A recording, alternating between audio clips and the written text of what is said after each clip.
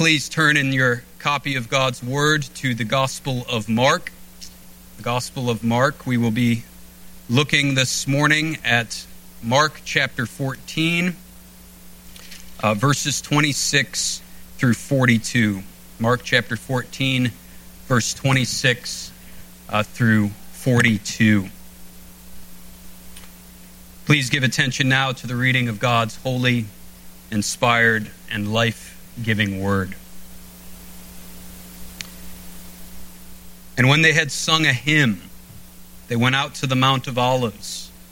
And Jesus said to them, "You will all fall away, for it is written, I will strike the shepherd, and the sheep will be scattered.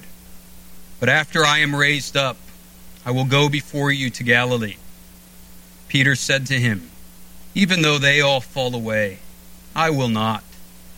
And Jesus said to him, "Truly I tell you, this very night, before the rooster crows twice, you will deny me 3 times. But he said emphatically, "If I must die with you, I will not deny you." And they all said the same. And they went to a place called Gethsemane. And he said to his disciples, "Sit here while I pray."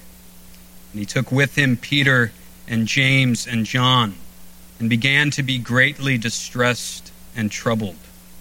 And he said to them, "My soul is very sorrowful, even to death. Remain here and watch." And going a little farther, he fell on the ground and prayed that if it were possible, the hour might pass from him.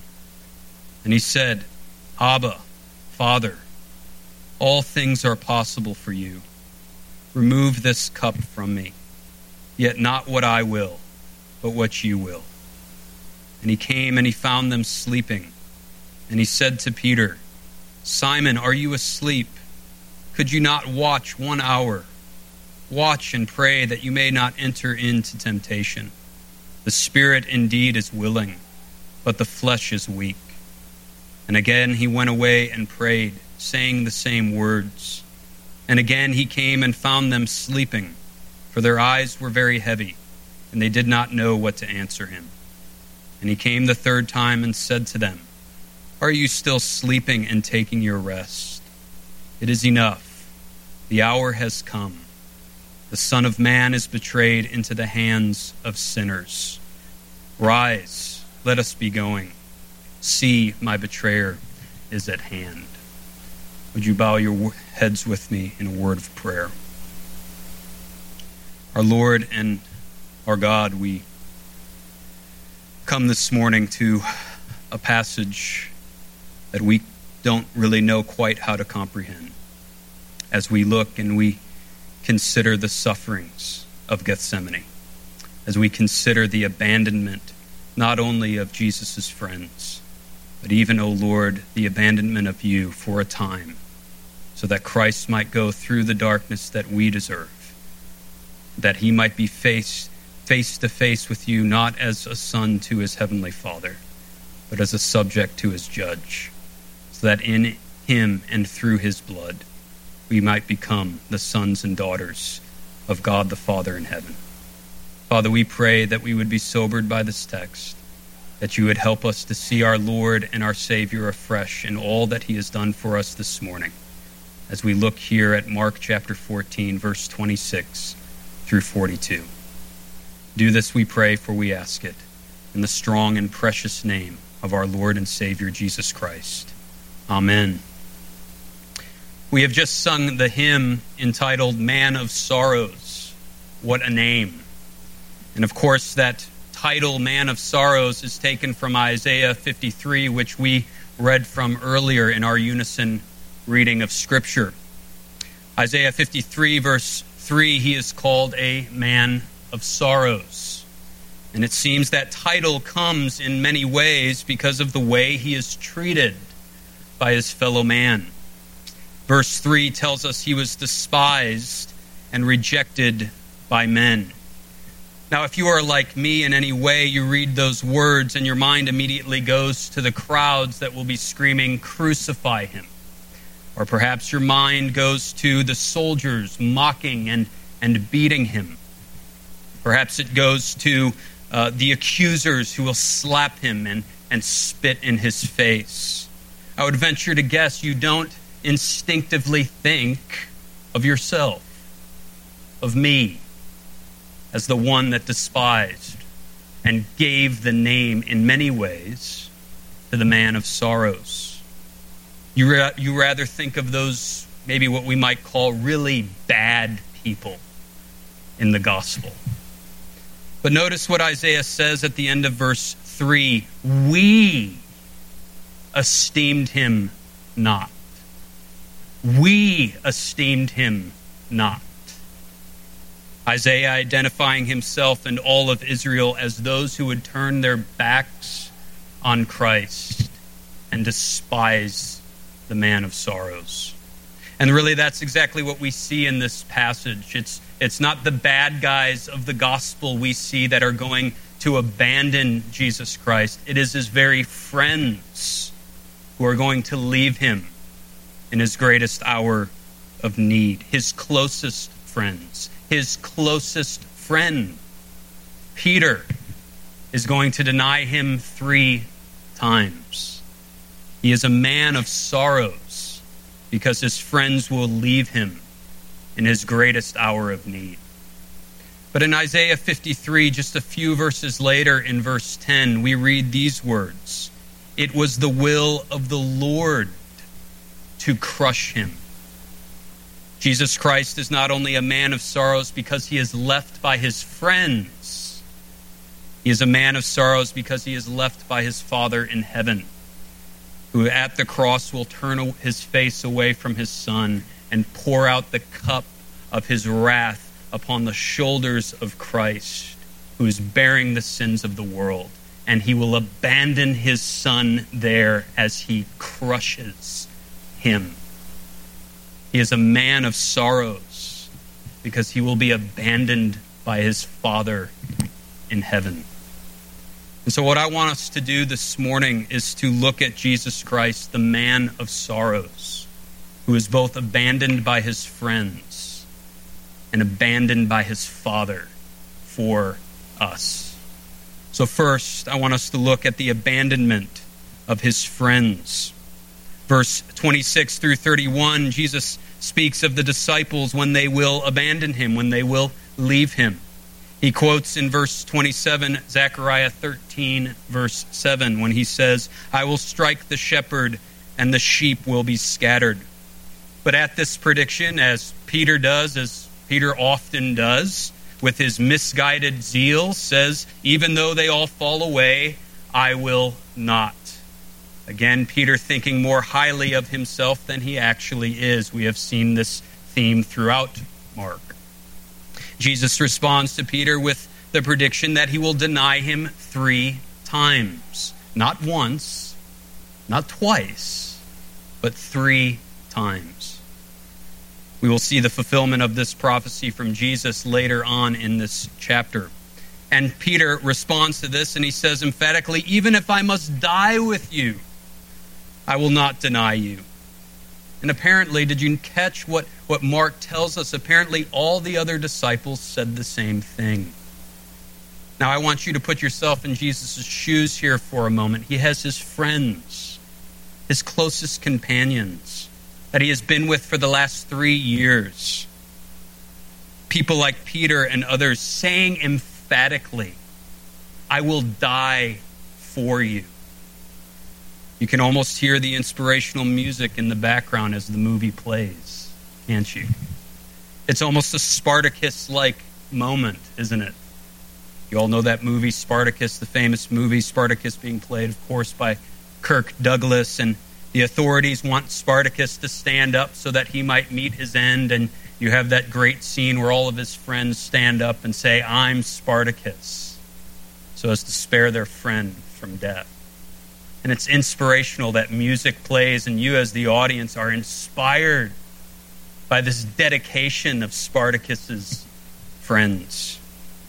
You could maybe imagine Jesus here would be inspired by all of his friends together saying, I will die for you. Maybe thinking, perhaps I won't be alone in this. Perhaps I will have friends as I trek to the cross. Perhaps I will have comrades in this battle. Maybe, just maybe, I won't be alone in this. But you see, for Jesus to think this way would be for him to deny the word of God as it is given to him in Zechariah 13 and as it is given to him in prophetic word concerning Peter and his denial and the rest of the disciples' denial of him. It's interesting here, Christ knows that God's word is more sure than man's word, no matter how inspiring it might be. Jesus here hangs on to God's word, even though it would probably feel so good not to. It would give him perhaps a momentary hope that he will have comrades in this greatest hour of need. But Jesus knows it would be a misguided hope, because it would be a hope that would not be settled in and established by God's word. You know, there are times in our lives when we really want to believe something, aren't there? Because it will give us a momentary hope. It will make us feel better. It will inspire us. And if we were honest with ourselves for a second, we would say, and if we were to search the Scriptures, we would know that this thing that I want to hang on to probably contradicts Scripture. But we just don't delve into it enough because we don't want to think that way. And so we put ourselves in the mindset that this momentary hope that comes from man's word, God is all on board with. And so we hang on to it because it gives us this momentary hope. It inspires us to live a certain way. But if that hope contradicts God's word, it is a false hope. The inspirational music that plays in your head is not being played by God, but it is being played by his enemy. There's a slight temptation here from Satan toward Jesus. You ever had something that's going to come up that's really difficult that you need to do? And if you're not properly prepared for it, when it comes, you shy away from the battle? Satan may be here giving him the temptation. You're not going to be alone. It will be just fine. But he doesn't hang on to man's word. He hangs on to God's word. Brothers and sisters, nothing will set you up for greater failure in your walk with the Lord than to live on false hope that stems from man's word and not from God's word. No matter how good it sounds, no matter how inspiring it might be, Christ hangs on to God's word even when it hurts to do so. Think for a moment of what this says of Christ's atoning work on the cross. Jesus knows that his disciples, his friends, are going to abandon him. He knows his best friend, Peter, is going to deny him 3 times. Jesus looks down the corridors of time and he sees his companions. He sees his closest friends. And what does he see? He doesn't see their faith. He sees the complete opposite. He sees their denial of him. He sees their faithlessness in him. Yet he still marches toward Gethsemane. He still marches toward Calvary to die for unworthy sinners. Not unworthy sinners who get their act together, who somehow deserve the cross. Christ doesn't leave his disciples here going bound in chains and has a sort of a good feeling about these disciples. They sort of leave him with a good taste in his mouth. He goes off to the cross and he says, well, at least these men are really with me, really faithful. At least I can go to this cross knowing that they deserve my cross. No, he rather sees them sleeping and slumbering in his greatest hour of need, and that is the last image he gets of them as he goes away bound in chains. And he knows that they will even deny him in the future when he is about to hang on the cross for their sins. Beloved, Christ sees our future unworthiness, our future denials of him, our future sin, and he goes to the cross for them. He doesn't say, well, today he's worthy, and tomorrow he might not be. Today my cross is sufficient for him, but tomorrow maybe my cross will not be sufficient for him or her. No, he goes to the cross knowing our past, present, and future sins. He dies for unworthy sinners who are unworthy yesterday, today, and tomorrow. His cross is sufficient. It's sufficient for you throughout your life. You do not determine its sufficiency. His cross is sufficient. Did you catch what Jesus says in verse 8? But after I am raised up, I will go before you to Galilee. All that Peter and his disciples can contribute is denial of Christ. It is a major reason why Christ tells them to pray in verse 38, because according to their own strength, according to their own flesh, all they can offer to Jesus is their backs as they turn away from him. But Christ and his finished work of redemption, when he is raised up, draws his people to himself. It is Christ and the power of God by his Spirit that flows from his finished work on the cross and his resurrection, giving a vindication that God has accepted the sacrifice of Christ for his people. And the Spirit that flows from his finished work is what draws his people to himself. According to us in our own power, all we can offer Christ is our backs. All we can offer him is denial of him. But because of the power and sufficiency of his cross and work, he draws his people to himself. You are saved by grace through faith, and this not of yourselves. It is a gift of God. We sung earlier from the hymn, Marvelous Grace of Our Loving Lord. And we sing in that hymn, grace that is greater than all my sin. Jesus' person and work and the salvation he has won at the cross and his resurrection is greater than all your sin, past, present, and future. I once heard a pastor say, this is how you ought to pray. Lord, I've sinned against you. I'll probably sin in the same way against you tomorrow and in the future. Wretched man that I am. Thanks be to God through Jesus Christ our Lord. Beloved, your Lord sweats beads of blood at Gethsemane for people who abandon him. For his best friends who can't stay awake with him when he is in anguish. For his closest companions that deny him in his greatest hour of need. Don't offend Christ today by saying you and your sins are too powerful for his cross. His grace is greater than all your sin. It is his cross. It is his finished work that draws his people to himself. Second and lastly, we see the abandonment of God. Verse 32 through 33, Jesus tells his disciples to pray, and he takes with him his closest friends, Peter, James, and John. Here again we see Jesus' inner circle of Peter, James, and John. You recall back in chapter 9 where Jesus is going to the Mount of Transfiguration, and he brings these three with him, and there they see his glory that he will have when he finishes and completes his work and ascends to sit at the right hand of God the Father.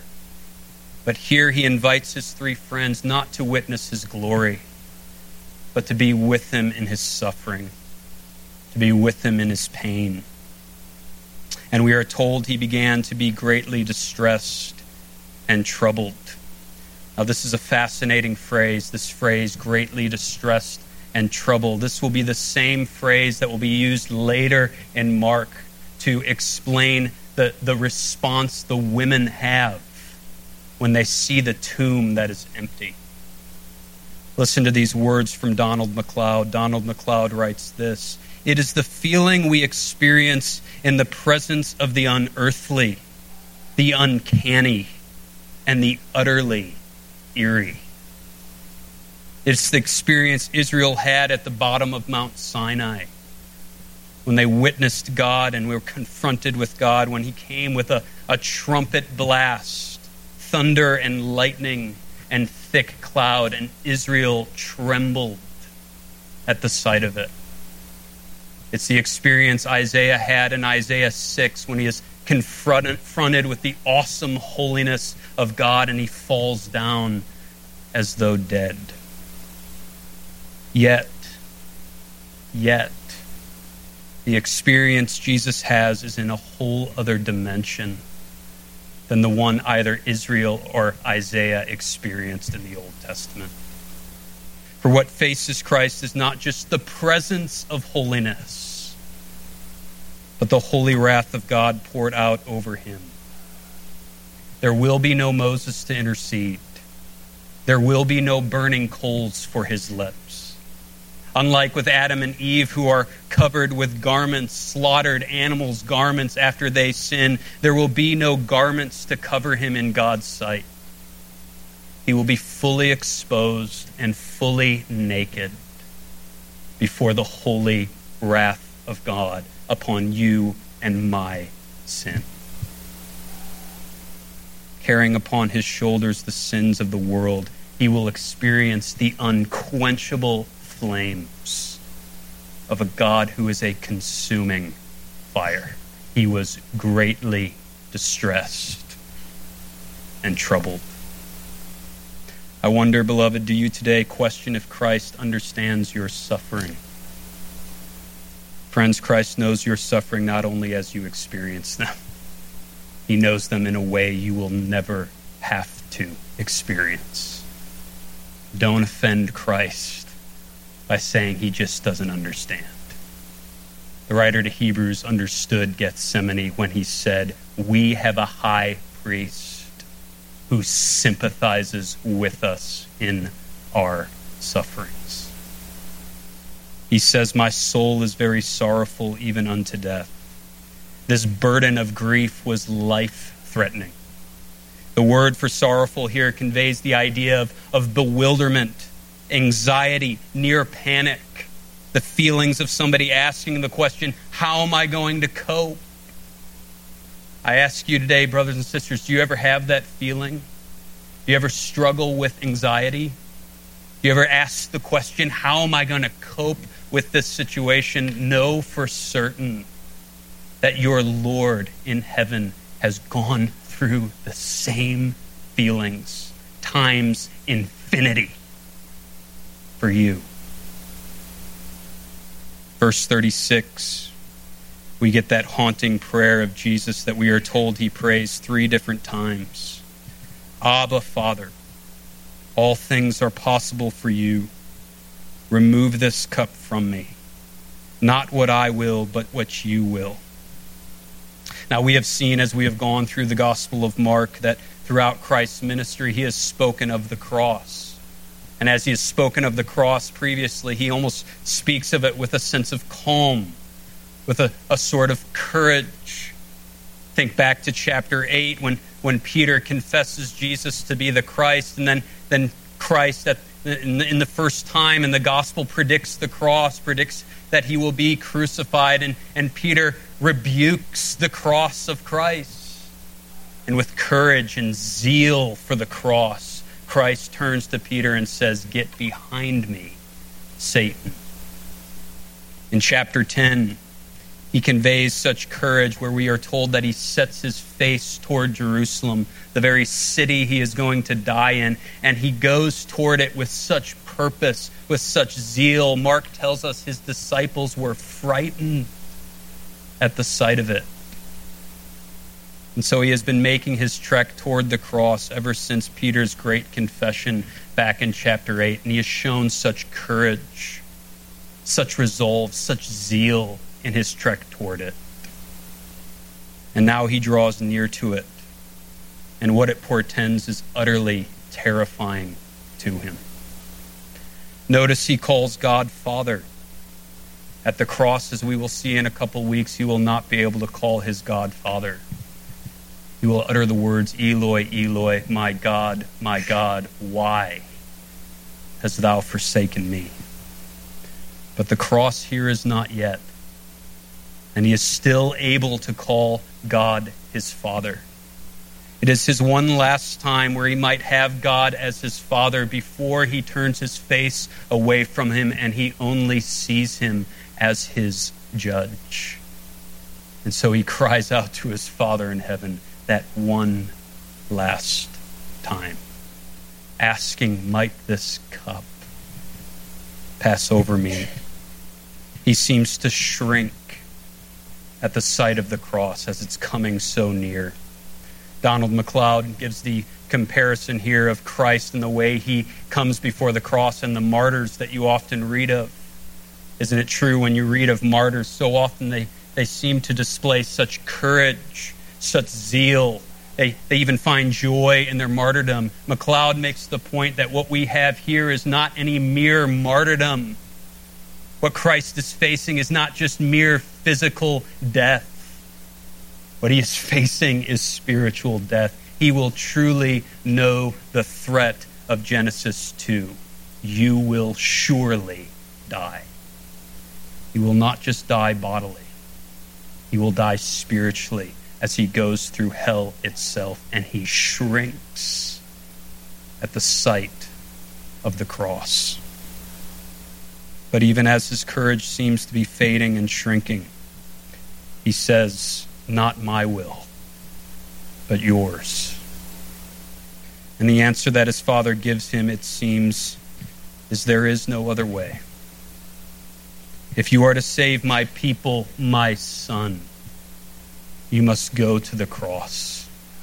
You must face the abandonment of me. You must face the hellfire of my wrath and the darkness of me leaving you, my son. There is no other way. This is my will.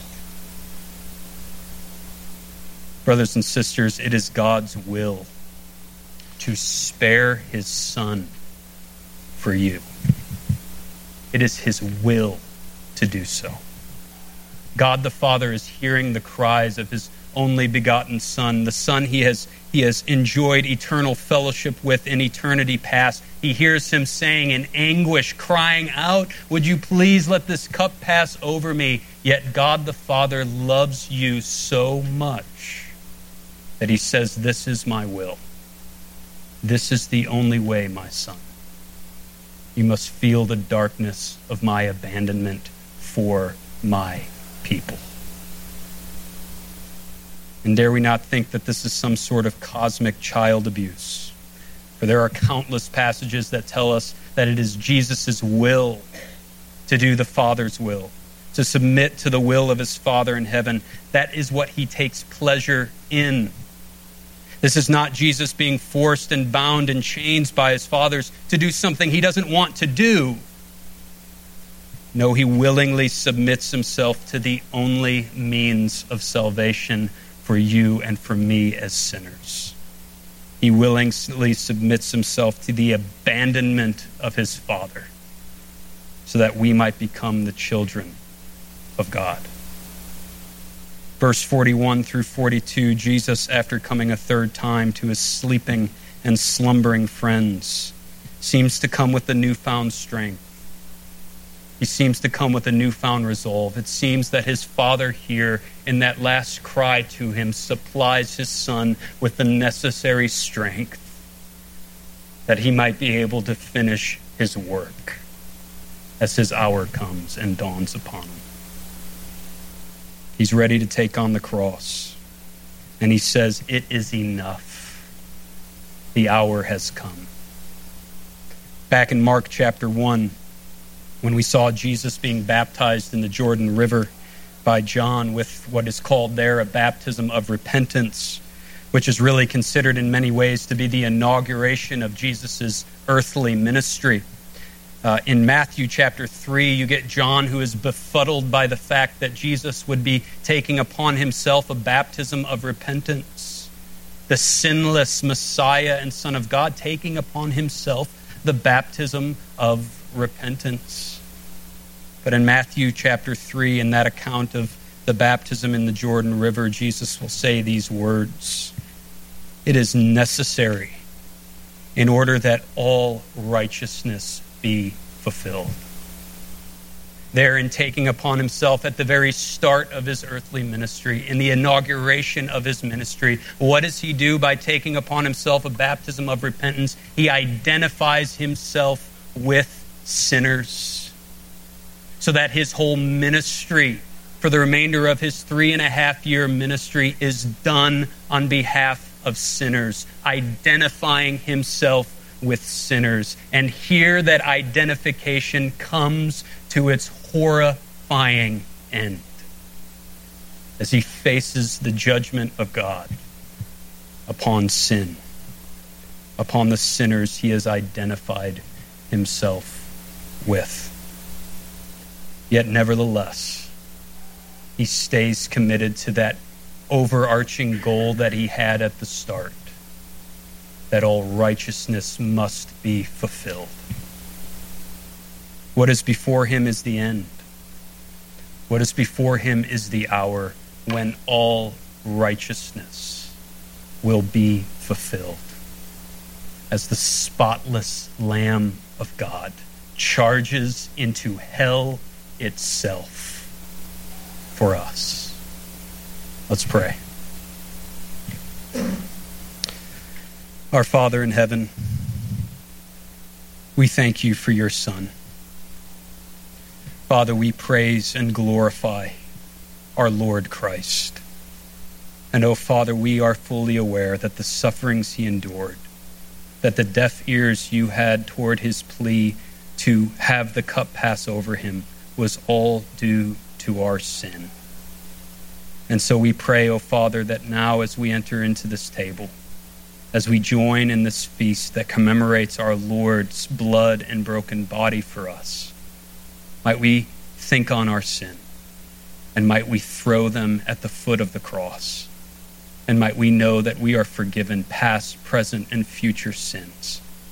And might we also be refreshed by your Spirit so that we might kill that very sin that so offends you, that brings the holy wrath of God upon our Lord and Savior.